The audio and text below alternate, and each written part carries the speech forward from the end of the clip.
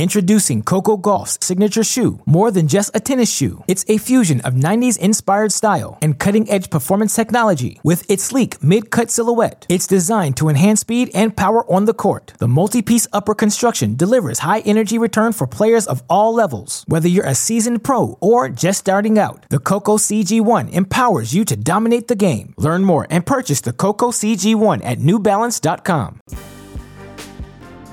Welcome to the official Tennis.com podcast, featuring professional coach and community leader, Kamau Murray. Welcome to the Tennis.com podcast. I am your host, Kamau Murray, and we are here with the man, the myth, the legend, graduate of The Ohio State University, former ATP pro, a coach to many, a mentor to many, father of great tennis player, former USTA coach, worked for Federation, from the Bahamas, former Davis Cup player. If you name it in tennis, he's done it all, knows everyone. Everyone has great stories about him, and we're going to hear some of his great stories today. We are here with Mr. Roger Smith. Roger, welcome to the show. Thanks for having me, Kamal. I really appreciate this opportunity to speak here, man. So I'm glad I got you on the show because, you know, when we think about Bahamian tennis, the first person out of everybody's mouth is Mark Knowles. And then I got to correct him and be like, hey, what about Roger? What about the brother Roger? So, you know, you grew up playing tennis in a small island. But, I mean, that island's had a lot of success, reaching the same world group as the U.S. back in the day. Tell me about how you got into tennis from that small island and how you were able to sort of progress to come into play at the top level, NCAA, at, you know, top college in the States from the Bahamas. Well, if you have all day, I could tell you that story, but I'll do bits and pieces as we go. Yeah, I'm from a small island, obviously Grand Bahama in the Bahamas, but I'm actually from a very small settlement called West End. The population was probably 3,000. And in that settlement, you know, obviously tourism is the main industry, and we had one resort down there called the Jack Tower Hotel. And remember, I'm old now. You know, I came from the days where, you know, the bosses and the powers to be were obviously, you know, we were a British colony. So obviously the white British guys were in charge. And coming from an island where there was mostly, you know, black people, we could only go so far, you know, working at that resort. You know, we could be maitre d's, you could be pool attendants. Most of us couldn't even show our face at the front desk, per se, you know. So growing up in that environment, I kind of knew from a young age, I'm saying 6 years old, that, hey, there's something bigger and better for me out there. You know, because all my friends growing up, all they wanted to do was be bus boys and maitre d's where they can get $40 tips and so forth. And I was like, nah, man, there's got to be something bigger than that. And so I despised of that. I remember back in the day where the bosses, the white guys, would you know, word would go around that they were coming into the village, per se, to eat and dine and drink a few. And everybody in the village would pretty much cook their best food. You had to dress up in your Sunday best. And if there were like 30 restaurants, per se, maybe they would go to visit 2 or 3, right, during the course of the evening. And everyone would be so disappointed. All the restaurant owners or the bars would be so disappointed. I mean, the look on their face, man, was just terrible, you know, in disappointment. And I just despised that, man. And that motivated me. I found my purpose at a young age. I was not going to get caught up in that stuff. I knew there was something bigger and better out there for me. I didn't know what it was at the time. I was 6 years old, but you know, I took a bold step to just strive for something better. And even if I so-called failed in people's eyes, it didn't matter. My purpose was so deep that it just didn't matter, man. I was going for it. I didn't know it was tennis, but eventually we moved to Freeport, where my mother, we moved to this condominium, and they had a tennis courts and they had a tennis wall. And it was so bad, Kamal, man. None of the kids would play with me, man. And mostly white kids, you know, expats. Yeah. None of them would play with me. And there happened to be one kid I went to school with that taught me how to score, taught me the rules of the game. And man, I just became a fanatic. I fell in love with the sport. Now, I played a lot of other sports, you know, basketball, baseball, you name it, track and field. but I just fell in love with tennis, man. And I just played on this wall all day, all night. I would even get in trouble with my mom, man. I'd come in after dark and I'd lose a million balls. I'd be climbing fence to find balls, man. And but I got good. And 3 months later, I played my first tournament. And back in the day, a junior tournament was just 18 and under. No Right. age group, pretty No much. age group, right? Yeah. All the time, man. And I got to the quarterfinals. Just on fight. My strokes were terrible. Right. Could run. I hate to lose. And like I said, I had a purpose, man. Now, were you self-taught at that point? Did you receive any formal training? Or was it just you and the wall? Just Putting the me ball and on the the wall, string? man. Just me and the wall, self-taught. And everybody that would hit with me, man, I wanted to go all day. They would hit for 10 minutes and quit. I used to get so pissed, man. I wanted to just hit all day. I'd line them up, man, hit with 3 people and after like an hour, they quit. I had no one else to hit with, man. So I would just go on the wall, right? And I just learned. I just didn't want to miss. I just got consistent. And I got to the quarterfinals, like I said, beat a couple of good guys. And then I lost in the quarters to this kid who was 18. And he had a beard, man, big and strong, good strokes. Lost 6-4 in the third in a 3.5-hour match. And then all the kids wanted to play with me. And then some men saw me play and they invited me to their club. And they were like, look, it was hotel, really, not the club. And come play with the men. So I started to play with the men and they would beat my butt, man. I'd be crying because I want to win so bad. They would tease me, but I forgot the kids, man. I didn't play with them and I just learned how to compete, just learned how to compete through everything. And a year later, man, I played my first 12 and under national tournament, which was in Nassau now, where Mark Knowles is from. And I won the 12 and unders. And that was like within 6 to 8 months after I first started playing tennis. So that's how I got started, man. That's how I got started. But I was like a court rat, man. Anyone would tell you, man, if you wanted to find Roger Smith, he was at the court at this one hotel called the Princess Tower. And going further, the Princess Tower was where they had the superstars. I don't know if you remember the superstars back. That might be before your time. That's man. before my time. Yeah, but you've heard of it, right? That's when they had all the superstars of every sport come in and compete against each other in different sports to see who was the best. And this guy saw me play, and he loved the way I played, man. He saw me hitting at the courts, and he said, "Hey, who's your coach?" And I said, "Man, I don't really have a coach." And he said, "I'm going to come back in 2 weeks, man. I'm going to get you some coaching." And I go, "Okay, man, you're going to come back in 2 weeks. I'll be ready." Right. So an hour later, he came back and he shook my hand, and he says, "Look, man, you ready to go? I mean, this is how serious I am." And he gave me $100 bill. And $100 back then is a lot of money. And there was this big guy, man, and he just had this certain look about him, man, and a strong male figure, But I didn't know who he was. Gave me the $100. Sure enough, come on. 2 weeks later, he came back. And he said, "You're going to be ready to go on Sunday." This is like Thursday. And I'm like, damn, he's serious. I'm like, yeah, I'm going to be ready to go. And he says, "Well, I got to meet your parents." So I go, "I get you. You're not going to meet my dad." Because remember, my dad passed away when I was 11 months old. So I never really knew my dad. So it was all my mom, And so I told her, "Look, we got to go to dinner to meet this guy. He's going to take me to Florida to get this coaching." She's like, "Man, get the hell out of here, man. You crazy." I was like, "No, man, no." And she's like, "I ain't going." I was like, "No, you're not going to kill my dream. You got to go." So she came. We met him at the hotel. She saw him. I said, "There's the guy right there." She says, "Do you know who that is?" And I go, "No, I don't know who that is." She said, "That's Jimmy the Greek." And I'm like, "Jimmy the Greek? I don't know who that is." And she says, "Man, that's Jimmy the Greek." So anyway, we went. If you know Jimmy the Greek, man, he was the big Vegas oddsman there with sports and stuff. He did Monday Night Football. He was huge. And so anyway, long story short, she gave me $200 to go with him on Sunday.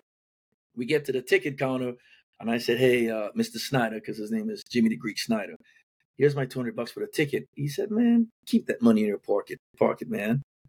So we get on the flight, man. We go to Miami, and we get there, and we're met by like a group of like 7, 8 people, and you could tell they were someone, and a limousine. And we go to the limousine, and I'm really nervous because I'm like, "Our bags, man! I need our bags." And he's like, oh, don't worry about the bags. I'm like, no, you don't understand. That's all the clothes I got. I packed all my best clothes in there, man. I need my bags. So we get to his condominium and we went to this place called the California Country Club, which is where I was going to train with Gardner Malloy. But he had a condo there, and it was owned by Caesar's Palace. And so we go up to his condo, we get in there, and our bags are there. I'm like, damn, is this magic? What the hell is? How did we get our bag? I was blown away. But it was my first formal experience of life of the rich and famous. You know what I'm saying? And it was like, damn, these guys got magic, man. I mean, we ain't got it like that. I don't have it like that in the Bahamas. You know what I mean? Right. So got my first coaching experience from Gardner Malloy, the great Gardner Malloy in Miami, and obviously, and he was great. He was stubborn. He was mean, but he meant well. And hey, I was not going to blow my chances at this chance to play tennis. So I was going to ask you that because, a lot of, like, we always talk about people from Barbados, from the U.S. Virgin Islands, from the Bahamas, finding their way to Florida at some point, right?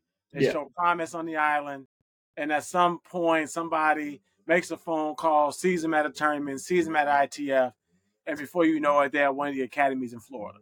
So is that when, at 11 years old, is that when you made your move to Florida? It was at 12. I had my first experience with coaching with Gardner Malloy. Yes. And the very next year at 13, I went for the summer. And then I actually went to a military high school in Florida. Played state championships, got to the semifinals in Florida and everything. I was highly recruited in Florida, Florida State, Florida, Stetson, you name it, UCF. Didn't really want to stay in Florida, though, because I don't really like Florida, believe it or not. Southeastern Oklahoma State University. So there were a lot. I got accepted at USC, but not a scholarship, obviously. Because remember, if you're from the islands, you can't play the national tournaments. Right. You have to be an American. So if it wasn't by word of mouth, you weren't getting in. And that's exactly how I got to the Ohio State University, just by word of mouth, man. Yeah. And they flew me up, man, for a visit. The minute I hit ground, that was it. Decision made.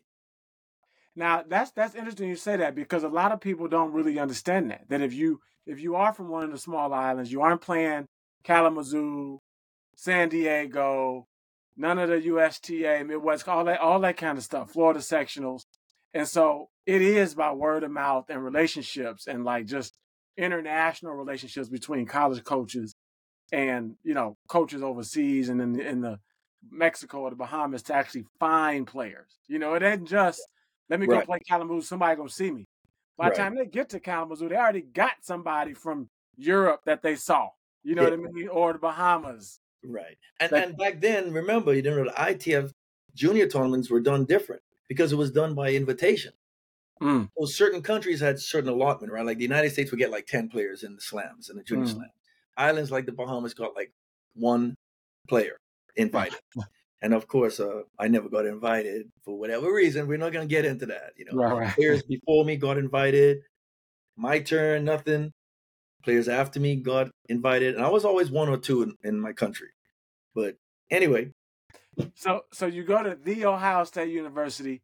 Did you do your recruiting visit when it was snowing or when it wasn't snowing? Because I'm always curious about we see guys in the Midwest try to fight to go to Florida, UCLA, Texas, TCU, and you went from Miami to Columbus, Ohio. I went luckily in March. Right. They got you. It was turning a little, and it was cool, man, because they had block parties and everything, man. And I mean, I was in awe because 64,000 students, man. That's the population of my whole island. And I was like, I'm going to go to university with 64,000 people. Dang, that was amazing. And I always wanted to go to a big school. So, but never thought Ohio State. All my friends that played football obviously wanted to go to Ohio State. So they were jealous when I went up there and came back and told them how great it was. And now, how good was the school back then? Were y'all contending for a championship? Were y'all top 25? What was the scenario? No, man, we weren't even top. We weren't even top. I don't know if we were top 80, man. We had a good 3-4 players, and we fell off at 5 and 6, and then we had maybe 1 or 2 good doubles team, and then we had some injuries on our team that hurt us also. So you can't win with 4 players. You know what I mean? You need a 6 players. But the team was great, and I got what I wanted. You had Ernie Fernandez, who was a graduate, would come back and practice and train with me. I had pros that would come in, and I was able to hit with them, so to keep myself going. Mm-hmm. Yeah. Now, well, one of my best coaches and person who's instrumental in my development, Ron McDaniel, was there at Ohio State with you. So, Oh, yeah. He always tells us these stories about how great he was. How good was Ron? And by the time he started coaching me, he had the braces on his knee. He had surgery. You know what I mean? So he's standing in the corner and bang with me cross court. You know what I mean? Yeah, So, listen, man. Ronnie was good, man. Ronnie was good. yeah. Serving volley, he had a great serve. He had good hands. Ronnie was good. In fact, Yeah. Ronnie beat me in challenge matches. It was the only match I lost in challenge matches. And was Ronnie that one time. We became real tight, real good friends. That was my boy in college, no doubt about it. So we still he talk. lives up to the hype. No, he was good. He was good. He did get injured, unfortunately. We were playing Harvard one time, went off an overhead, came down. And we needed him, man. If we had him, we could beat top 50. One player. Mm-hmm. But it was unfortunate, man. I felt bad for him. Mm-hmm. Introducing Coco Golf's signature shoe. More than just a tennis shoe, it's a fusion of 90s inspired style and cutting edge performance technology. With its sleek mid-cut silhouette, it's designed to enhance speed and power on the court. The multi-piece upper construction delivers high energy return for players of all levels. Whether you're a seasoned pro or just starting out, the Coco CG1 empowers you to dominate the game. Learn more and purchase the Coco CG1 at newbalance.com. So you go from Ohio State, who wasn't top 25 in the country at that time. Now they're just a perennial powerhouse, right? And then you take that and you get top 100 in the world and make it on the Pro Tour. Yes. And we've seen players win NCAAs and never become top 100. Right. So what made you believe you could make the transition? What was the switch that happened that you go to what then, obviously Ohio State's a big school, but a small tennis program at the time, right? To really make that transition. Well, we had a good schedule, number one, which was good. And remember, I found my purpose early. So you know what? When you find your purpose, and I teach this all the time, come on, nothing's going to stop you. Doesn't matter where you go to school. Doesn't matter if you really want it, you're going to find a way. Mm. And my purpose was so deep. I don't care where I went. I was going to find a way to do it. Obviously, I wasn't worried about my tennis. I kept developing and stuff. And I was top 20 in college, despite being at Ohio State or not a powerhouse. I was top 20. Mm-hmm. I went to the NCAA a few years, won the Big Ten 2 years or 2 or 3 years in singles and doubles.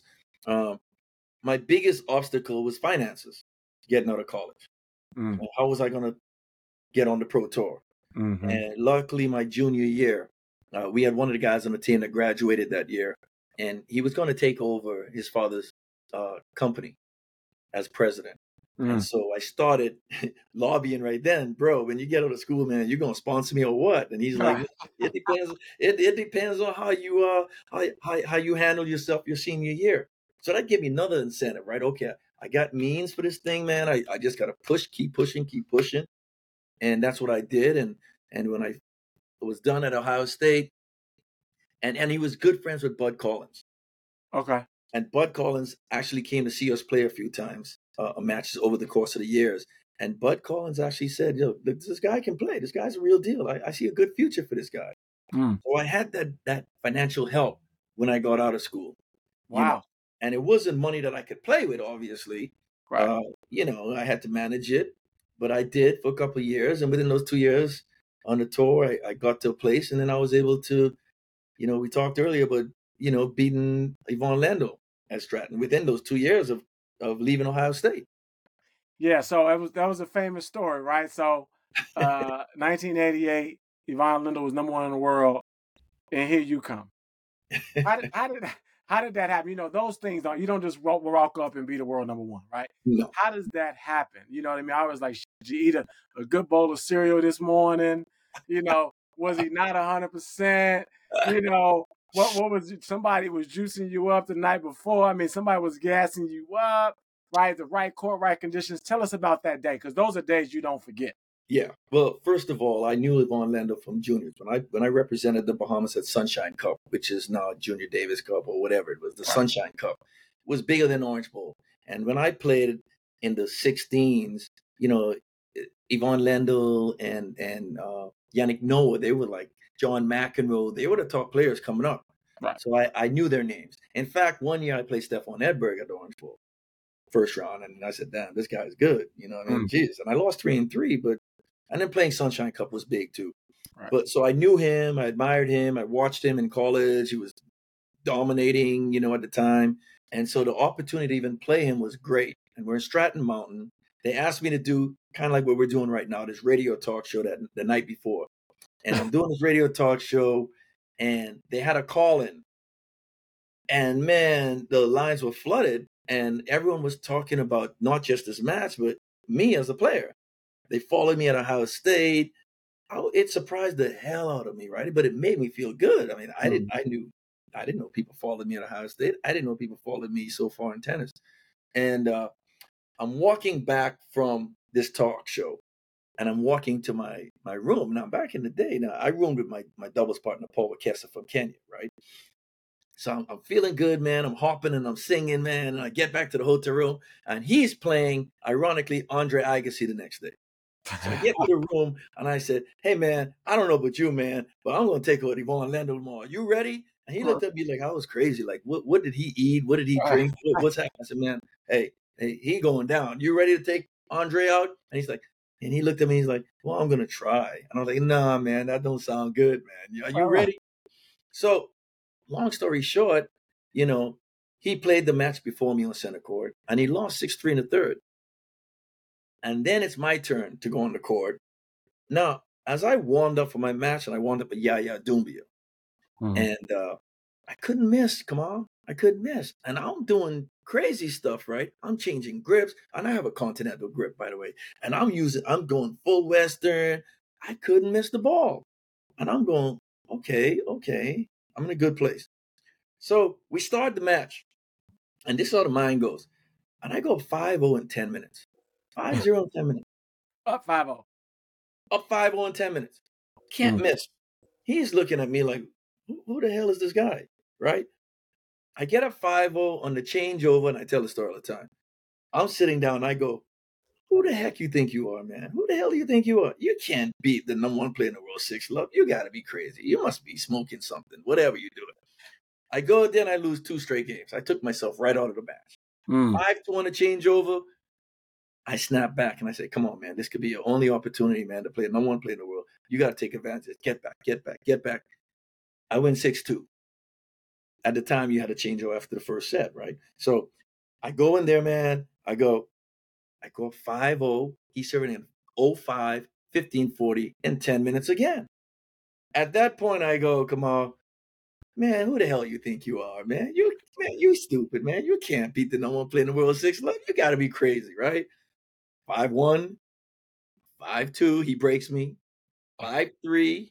Now I'm serving at 5-3, 15-40. And I go back to get the ball. I towel off, and I'm going, man, come on, snap back. Let's go, man. Get back in this game. This could be your only chance. This is what you live for.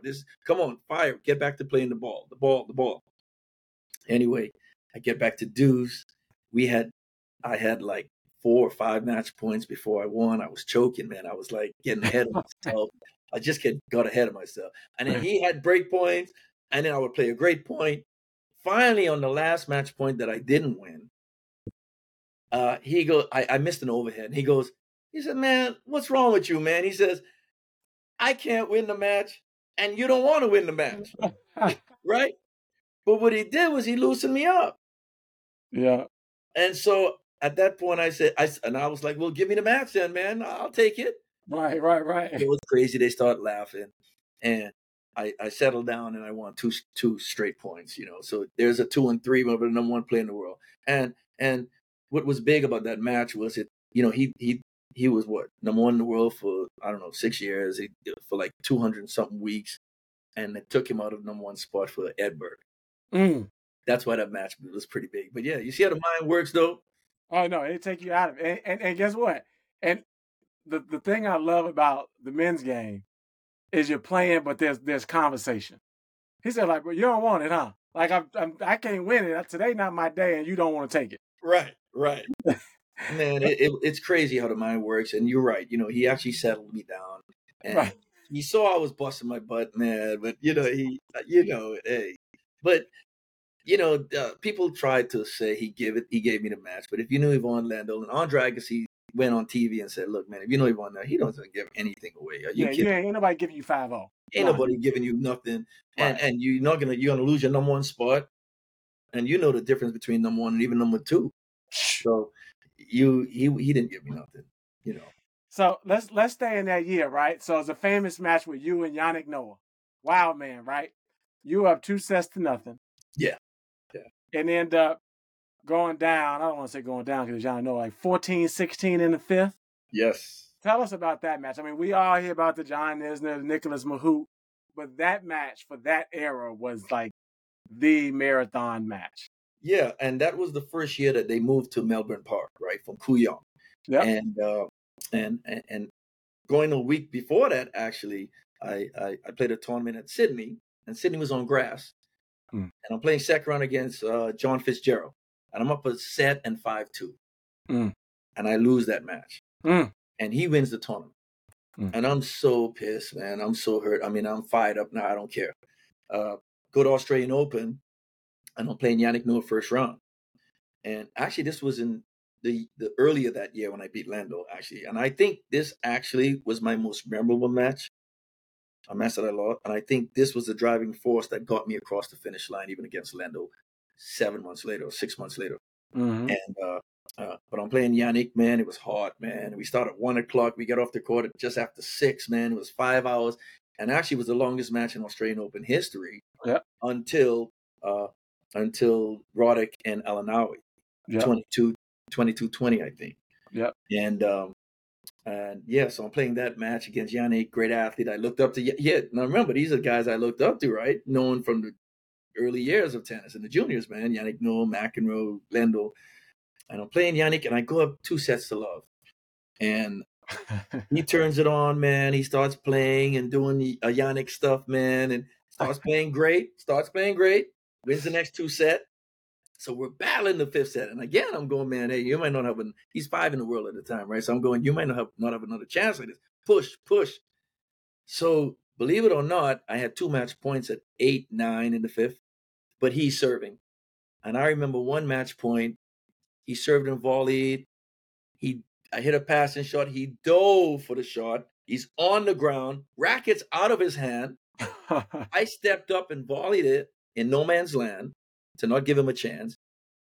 I lob it. All of a sudden, all I see is dreads, man. And I somehow he picked up the racket, man, and got up for this overhead. And I was just like, there's no way he just did that. There's no way. So I knew it was an uphill battle from there. We battled, and I finally lost 14-16. Yeah. But even at the time, again, I was fresh, right? I didn't know the rules. I didn't know the rules or anything. I had blisters. I used Turner grip. I don't want to talk bad about Turner grip, but I used Turner grip. Very hard on the hand. No, you ain't got to say nothing. They know.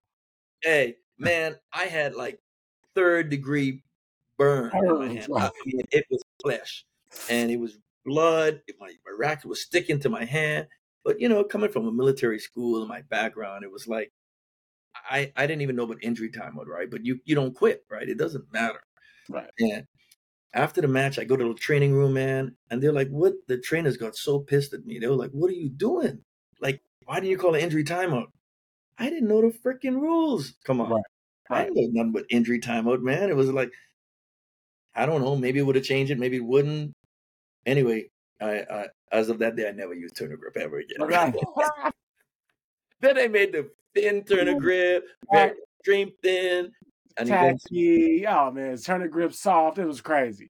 So speaking of Turner grip, right? When I think of Turner grip, the face of Turner grip when I was a kid was Pete Sampras. Right. Pete Sampras. But they made it thin for him. So check this out. So the summer where Pete Sampras basically didn't lose a set from Wimbledon to the U.S. Open. Yeah.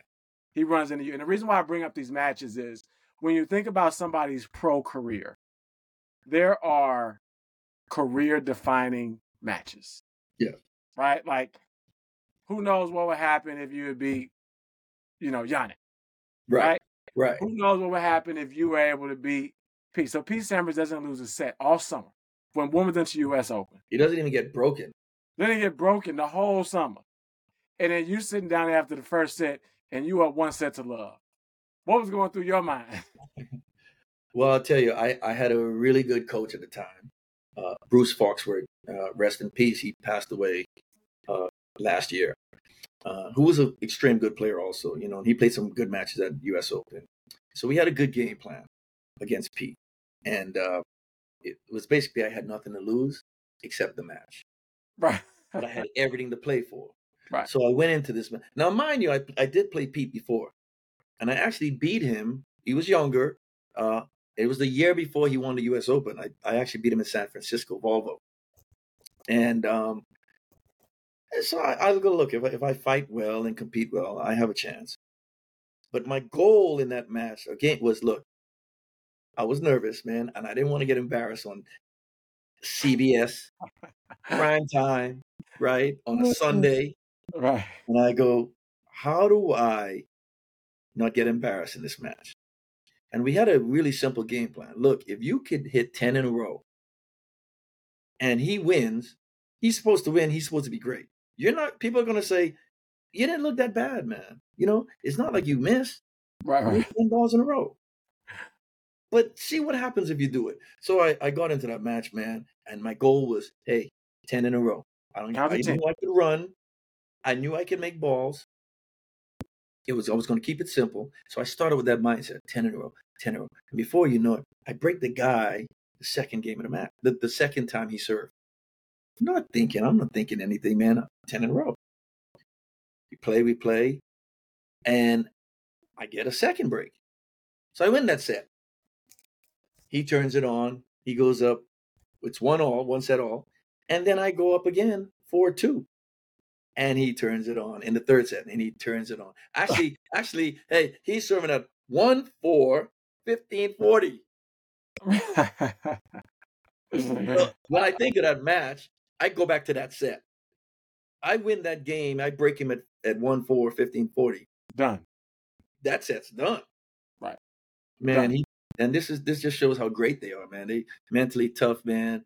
That really didn't mean much to him. He turned it up another level. I mean, won that set 6-4. And then I go down 5-0, man. I'm like, wow, man, 5-0 in the fifth. And so we had this long game. And in the back of me, on the side I was Nike. And I was with Nike at the time. And there's Phil Knight and Ian Hamilton and Richard Roundtree at the time, the Nike guys. And I'm fighting, man. I said, man, if I go down, I'm going to go down fighting. I'm fighting. And I remember, again, turning to Nike, I saved one match point. I saved like 3 or 4 match points in that game. And I remember looking at them and saying, man, I'm trying to save some airtime for Nike, man. Right. And they're laughing. They're going. And honestly, they're like, come on, man. Come on, Roger. Let's go. Fight. Keep going. Keep going. And I win that game. Then I win another game. Then I win another game. It's 5-3, and then he plays a great game, right? So it ended up being very entertaining. But Pete was just great that time, man. I broke him 3 or 4 times in that match. And it was monumental, My whole family was there. My grandmother, who I dedicated the match to, man. All my family from the Bahamas was there, and my wife at the time, and Errol, my oldest son, was 3 months old, so he was a baby in the stands, and it was all about that, right? It was being connected to something very dear to me. Right. This is what I preach today. Come on, man, you've got to connect it to something very dear to you. That gives you that push, that drive. You know what I mean? So we talk about the next chapter, right? You say today you were like one of the best coaches in the country, coached tons of pro players, which we can go through later. But what do you talk to them about in terms of finishing matches, right? When you look at like pro tennis today, most matches aren't won, they're lost. No. Somebody had the match on their racket or, was up in half of the games and just didn't win those games, right? Like, you're up against Yannick, you're up against Pete, right? You had chances to finish, but just came up a little bit short. What do you, from those experiences, how do you talk to players about finishing? Well, first of all, I got in the match connecting to my purpose, right? That's going to give you that extra drive and that extra reason to push no matter what the score. You got to get away from results.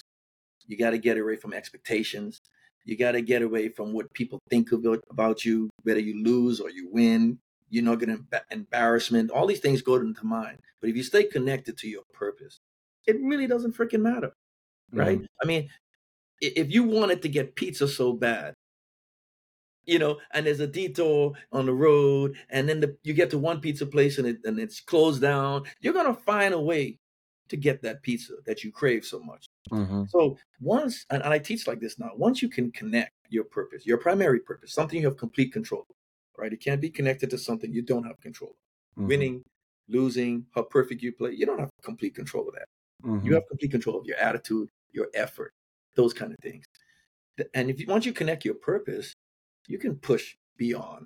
And once you stay connected, that's what's going to get you across the finish line. Whenever. So, and when I look back in those matches that I didn't cross the finish line, I got caught up in winning and losing. That's what actually almost took me out of the match against Lendl, right? But it's actually what got me to cross the line a lot. If you can stay connected to your purpose, forget winning and losing, things you have control of, how you want to be seen as a competitor and as a player. That's what you connect to, man. And that's what you do. And the thing is, it sounds easy, but it's not. You know what I mean? Because it's got to be very deep inside you. And when you look at all champions, you look at some of the greatest players, they connected to something, man. When you look at Djokovic, right? The guy's got 24 slams right now. Right, got a lot of money. Right? We don't know, but there's something that's pushing him. Something we may find out or we may not never know. But he's got all the money. He's got all the slams. Why is he still playing? There's something still pushing. Is it his family? Is it his kids? Something is pushing him. And so you got to take your hat off to that. The problem is some people don't ever find that. Some people even run from that, believe it or not, because you have to soul search, something deep inside you. And sometimes they run from that because a lot of players, I find a lot of people in general aren't happy with who they are. And so they don't want to dig deep. They run from that. That's why whenever you give an advice to someone and you call them out and you're talking real talk, they run. They don't want to hear the truth. But I find if they accept the truth based on, hey, I want to know who I am, there would be an acceptance a lot more. And you know what? They grow a lot more. So I mean, that's my philosophy. That's what I teach. There's no one that I coach that I want to leave that they're a failure. And if I go in there coaching saying, because you're going to win 10 slams and because you're going to beat all these great players, I'm setting them up. No, you connect to your purpose. There's no right or wrong, good or bad. You push that. It's all good. It's all perfect. It's all great. It's going to give you peace. Trust that if you do that, you're going to maximize your chances of getting those accolades, right? And then you don't push that across the finish line for the wins. You push that to see how far you can push it and see how far you can go. You do that, you're going to be okay. You're going to be okay. And I think one of the things that sort of prevents the push, right? You said it earlier. You said people always say you got nothing to lose. And I'm like, you do have something to lose. You got the match to lose. You can lose this match. And now you could lose the $100,000 that's associated with winning this match. The difference between losing the first round of U.S. Open and losing the second round of U.S. Open is $100,000. So you do have something to lose. You got this match to lose and the $100,000 delta between losing this round and losing the next round. So attach yourself to the fact that you are playing for something. Yes. Rather than deeper than that. Yeah. Detaching yourself like, oh, I don't care. I got to lose. It's okay. No, that's a cop-out, right? No. Don't be afraid to emotionally attach yourself to what you're trying to achieve. And something that's going to drive you above and beyond. Yeah. Absolutely. Absolutely. And you know, it's funny you said that, something you said just count to 10, right? You talked about this, if I can make 10 balls, right? If you look at tennis now, you'd be surprised how many matches, even at the tour level, especially early in a tournament, where you can let me just make 10 balls. Right? I don't need nothing special yet, right? I don't need no running down line forehands. I don't need no, serving volley. I don't need no big inside out forehands. I don't need 42 winners. How about let's just not have 42 errors, right? Let's not miss unnecessarily. Yeah. And what you're going to find is when you go with that mindset, you're going to groove everything. You're going to build confidence.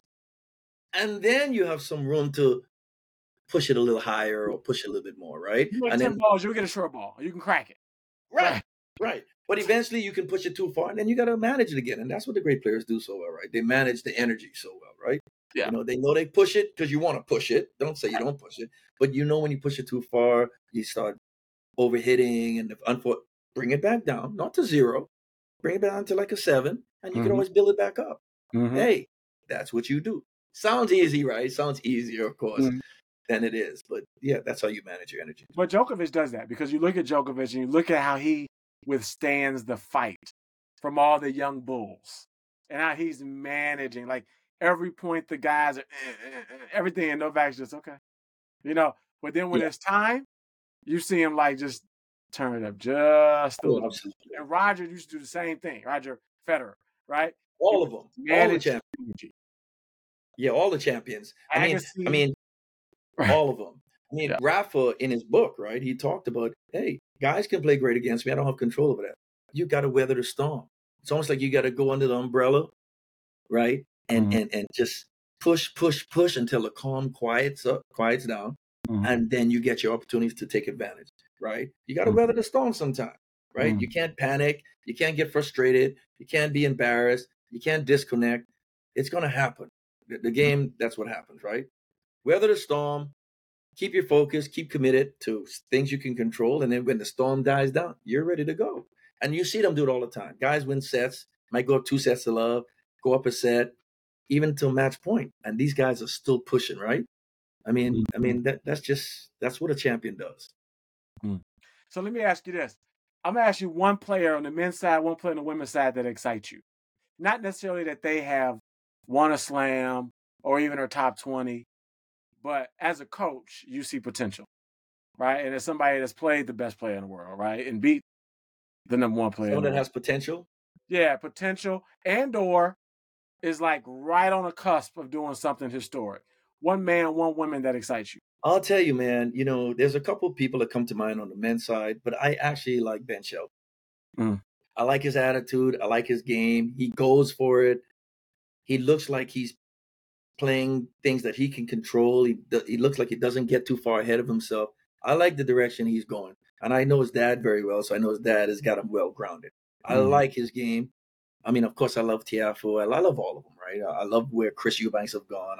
I just like American tennis, right? But I really think Ben Shelton is something, to tell you the truth.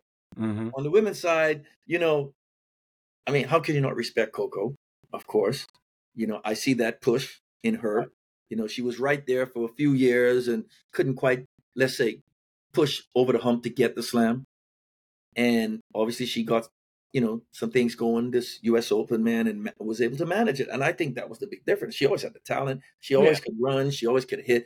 Something got her to push these things, to stay in the battle and not get ahead of herself, feel like she had to play better or whatever. She just pushed what she had. And she's learning, and I think she's going to be around for a long time. Oh, yeah, she's going to be a problem for a long time. If she keeps, and I'm going to go to what Kobe Bryant said when he saw her. It's going to be her ability to sustain this, right? Because, we can get ahead of ourselves sometimes, and we can get out of it. And like Djokovic said, it's how quick you can get back on path. So it's going to happen. It's how quick you get back on the time. That's what she has her team for. But I think she's going to be around for a long time. I love her game. But more importantly, I love her push. I just love the way she competes, man. And that's that. To me, I'm a big fan of that. How you compete. I mean, the level that she competes at, and she's not probably the best. She's not the best version of herself now. She still is improving, can improve. If she maintains that fight while slowly improving different skill sets, I mean, she's, obviously 20-something slams is, that's some Serena stuff that may or may not ever happen. But the girl can run tennis for a long. You know what Richard Williams told me before, man? He said, look, he said, I said, man, if my player could ever do anything that Venus and Serena is doing, man, I'd be happy. He says, look, man, and he was very serious about this. He said, look, they can do it and they can do more. And I was like, huh? I said, these are the greatest, man. He's like, because seeing it gives you every ability and advantage that it can be happen. He said, when we did it, we didn't see it. Mm-hmm. With us. And he Right. says, but when you see it, you can do it. And I'm a firm believer in that. So as long as they keep the path, it can be done. You know what I mean? And she doesn't have to think 24, right? She got to think one ball at a time Right. Like and she does go now. for a certain amount of years, and hopefully she'll get it. Yeah. Right. And I think she can do that. I mean, she's shown that she can do that. So let me ask you, because a lot of coaches are great coaches, and their kids go play something different, right? It doesn't mean just because you're a great coach doesn't mean your kid's gonna be a great player. But Errol, your son, is a great player, right? And is now coaching Boise State. Yes. I've seen you on the court, and you like me. It gets rough. It gets rough out there, right? Of So course. tell me how it was coaching your son and having to go home and sit across him for the dinner table. Because I know Yeah. if it was me, sometimes I sit across from my player at a restaurant and I'd be like, you don't even deserve that Indian food you're about to put in your mouth right now. I should slap the fork out your mouth, right? Yeah. So I can imagine, right? My daughter never was like serious enough for me to be that upset about practice, right? You know what I'm saying? But I could see you having some long car rides, Oh yeah. uncomfortable dinner table conversations after a bad practice. Tell me about raising a tennis player. Well, I'll tell you, he was an exceptional kid because when he's been around tennis since he was born. Like when I played the Pete Sampras match, he was 3 months old and he was there. Right. I remember he was 3 years old watching me play at the U.S. Open, and people in the stands next to him were talking very loud, and he turned around and said, "Shh, my dad's playing." Shh. Right. This is a 3-year-old. They're like, okay, that's your dad. Okay, we're so sorry. Right. So Errol was a little special kid. He understood the game. He loved the game. I didn't force him to play. He loved the game. I mean, there were 2, 3 o'clock in the morning. He would walk out of the room, sleeping, out of his room, turn on the television. He'd be sitting down watching tennis. Mm. He'd sit down, he'd go to the computer. His favorite player, his two favorite, was obviously me and Pete Sampras. He loved Pete Sampras. Mm-hmm. Okay, and he had a great two-hand backhand. There was no way he was going to stay with two-hand backhand. He was going to play one, and he had a really good two-hand backhand because he was a baseball player too, and he was really good. Actually, Errol, I actually made him play baseball. And I said, look, you're gonna have to play until you get to the major leagues at 13 years old. And the last year, and he made All-Stars a couple of times. And the last year, actually one of his last games in the championships against Long Beach, he pitched a no-hitter, and he was invited to go represent the United States in Japan. He said, no. He said, Dad, you told me I only had to play till I was 13. I don't want to play. Now, I'm like, are you kidding me, man? Dude, this is an opportunity of a lifetime, man. You know what I mean? He wanted to play tennis. But it's amazing because, he was a scholar of the game. He knew everybody. He knew their style of play. He learned that at a young age. And now, looking back, I see why sometimes I would get frustrated.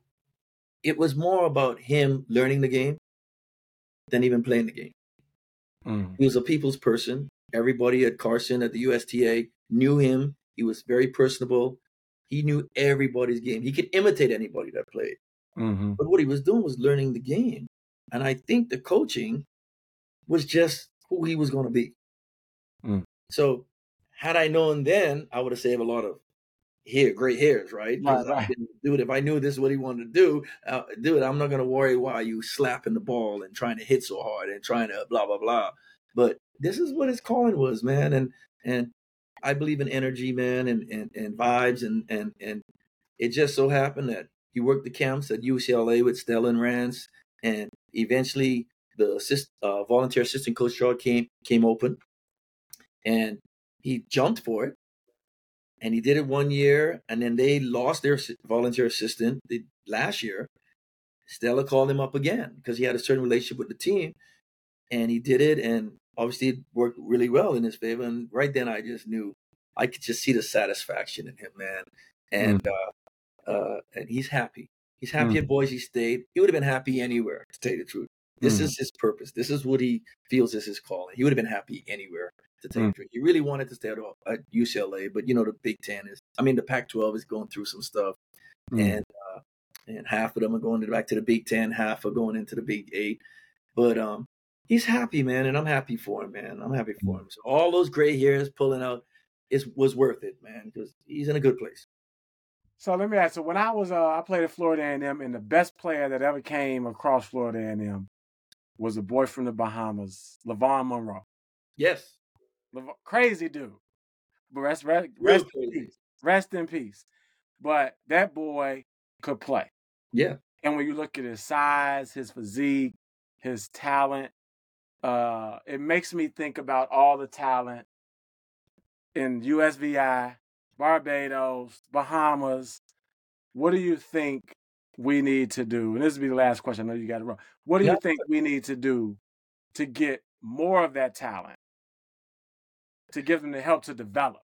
Because, that boy, when he came, I'm like, man, this is a big-ass dude.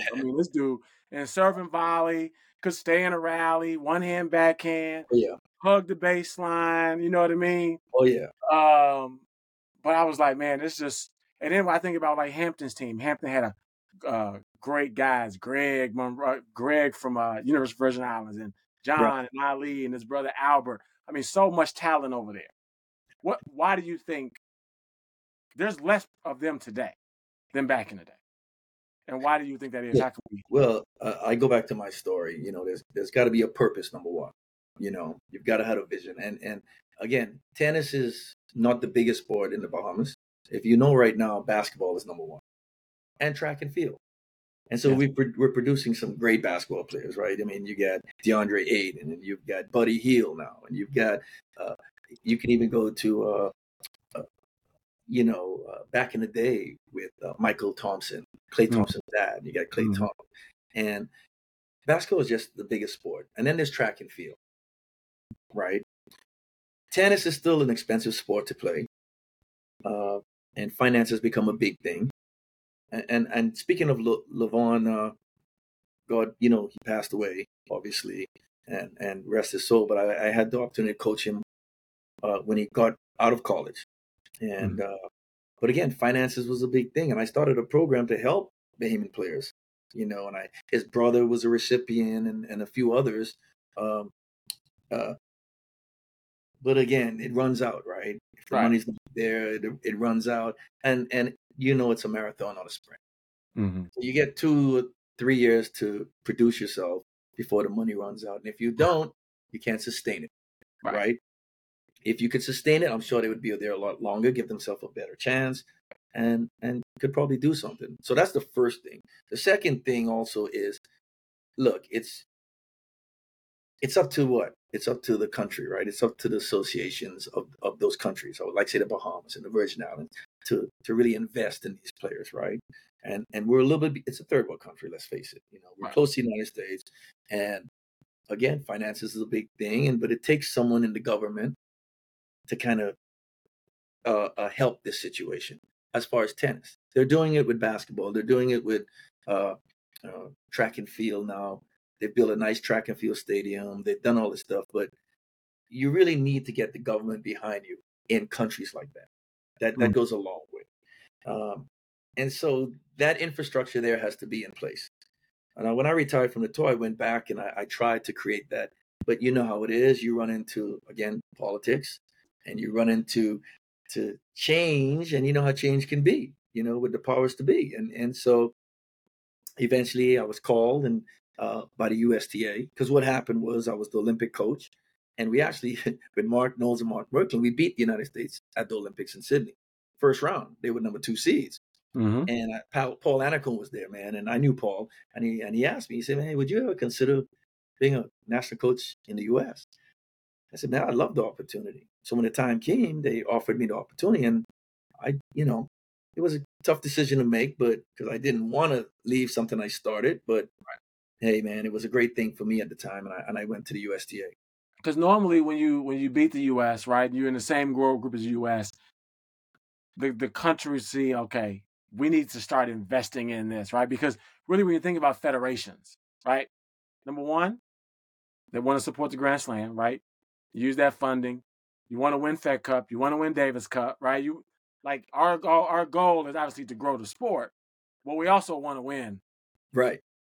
BJK Cup, right? Formerly Fed Cup. We want to win Davis Cup. We want to get a home player to win our home slam, right? And those are really at the top level, the goals of the federation, right? Yeah. And that's where the money sort of, you know what I mean, has to have a long-term approach. So I'm surprised that following that win, that it wasn't more of a, okay, we got it now, right? These guys are going to age out, though. So who we got that's 12 Right. that we can either, and because there's so much good climate down there, I mean, you got great weather, great tennis courts, resorts, etc. You would think that that's 75% of it. Because, like in the States, we have climate issues. We got Chicago, Ohio, New York. We have, and those issues create indoor court issues, which create court time issues, which create, it's just a snowball kind of thing. But in the Bahamas, shit, every day is paradise. You know what I mean? But you're hitting it right there. Yeah. Every day is paradise. Every day. Life is good in the Bahamas, man. Look, you can't die of starvation in the Bahamas, right? I mean, come on. You just need a line and a hook and bait. You got the best fish in the world. You go there, you throw your line out on the beach or anywhere on a rock somewhere. You're gonna eat. You're gonna get a fish. You got a lot of wild fruits, right? You can go to anybody's yard and get fruit to eat. And good fruit, mangoes. You name it. Oranges, whatever. You're gonna eat. So the hunger sometime on the other side, on the flip side of it, we lose that. I mean, we've had a lot of athletes that have come to the U.S., college in the U.S., and perform, and they just quit and go back home, right? Why? Life is so good at home, man. You get so caught up in island life, man, and it's like you said, it is paradise. Who doesn't want to live in paradise, right? Shit, hey, I started an academy. Sign me up. Put me up. But there you go. So it's a twofold thing, right? So you can't just you can't blame the federation and the players or the athletes too, man. We've had some great basketball players and baseball players. We've had players in Major League Baseball and football now, and they come home, man, and it's like, man, life is good home, man. Life is good, Well, man, let me just say, it's easy to get caught up in that, man. It's easy. Well, look, man, you're one of the best coaches in the country. Coached a lot of great players in the world. Continue to be a mentor and someone. Whenever people come up with black coaches and who's the best coach in the country, your name is always in the mention of the Savianos, the Anacones, the Bolletieris, right? Roger Smith comes up. So I admire you. I appreciate you coming to the show. And you talk about life is good. Life is good for you now. You got grown kids that are making their own way, living in the sport. You help Sloan develop. You help Nicole Gibbs develop, and a bunch of other players, right? So now you can kind of. Well, I appreciate it, Kamal. I appreciate this opportunity. This was great. I had a lot of fun, man. And you're doing some great things, man. And continue. Like you said, there's a few of us out there. There's a handful. And obviously you're one of the few that, went on and took another player, whatever, black, white, whatever, to be a Grand Slam champion. So hat goes off to you too, man. Good job. Great job. Tell us about your podcast. Hey, listen, I was just going to say that, man. I want to give a shout out to A Lot of Racket. Yeah. So what is it called? A Lot of Racket. And we create a lot of racket. I don't mean tennis rackets either, man, right? So you can please follow us on social media, YouTube, Instagram, Spotify. We drop every Tuesday. And what we do is we try to get stories of champions, the making of champions, get their story, just like we're talking about here. And obviously we go a step further. It's a time for them to really acknowledge who their rock was. Who was the person behind you? Who was the organization behind you, or the person, or the group of people, right? It could be a parent, it could be someone else, right? Because there's always someone there through all the obstacles that you have to face in development. And so it's really a lot of fun, man, and it's experiences that are untold, man. And we're really excited to get this thing started. We're in our first season. Every Tuesday, man, at A Lot of Racket. At A Lot of Racket, guys. Yeah. Oh, there it is, right there. There it is, right there, man, and it's great stuff. So, well, man, we appreciate the stories you told today, and I'm a subscribe. I'm a listen. I'm always reaching back. I sit around Billy and Rosie, and I sit back Yes. and I just listen to all the stories from the old days, and I'm fascinated. You know what I mean? About how far we've come, but how far tennis has to go. We still. Hey, hear my stories, but don't repeat them, huh? All right. Your secret's safe with me, There's brother. only one slinger, man. Come on. I take them to the grave. Don't worry. I take them to the grave. Hey, also too, I've ventured into more into consulting now too. I coach, of course, Yeah. but I've started consulting because I think there's a need for that to help teams connect. Yeah. Players and coaches. A lot of times, we're in an era where players are switching coaches all the time. Hey, listen, man, it's not always the coach, or it's not always the player. You know what I mean? So what I've found that it's just bridging the gap for better communication. Because you got so far with the coach, what makes this coach bad all of a sudden, right? All of a sudden. You got to switch. No.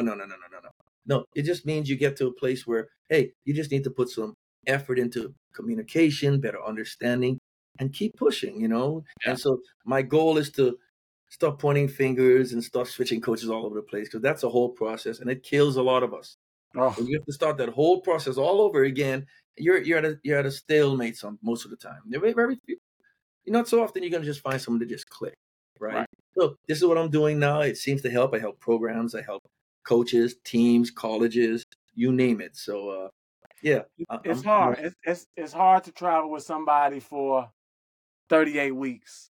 Yes. And during that time period, not get on each other's nerves, right? Yes. And not just simplify it to, I'm actually just tired of seeing you. You know what I mean? Exactly. I'm just tired of eating with you. You know what I mean? Maybe you need to go home for a week or two. That's okay, but stay connected, Yeah, of course. So anyway, you can follow that on, I have my website, coachrogersmith.com. I have my website there for the consulting. That's another thing. So I'm into some stuff, which is good. So I appreciate it. Thank you, brother. I got you now. You can hear me? Thank you. I can't hear you. I can't hear you, but the listeners can hear you, I hope. So I appreciate you. Thank you, man. Appreciate you. Thanks for coming on. All right. This has been the Tennis.com podcast with Roger Smith.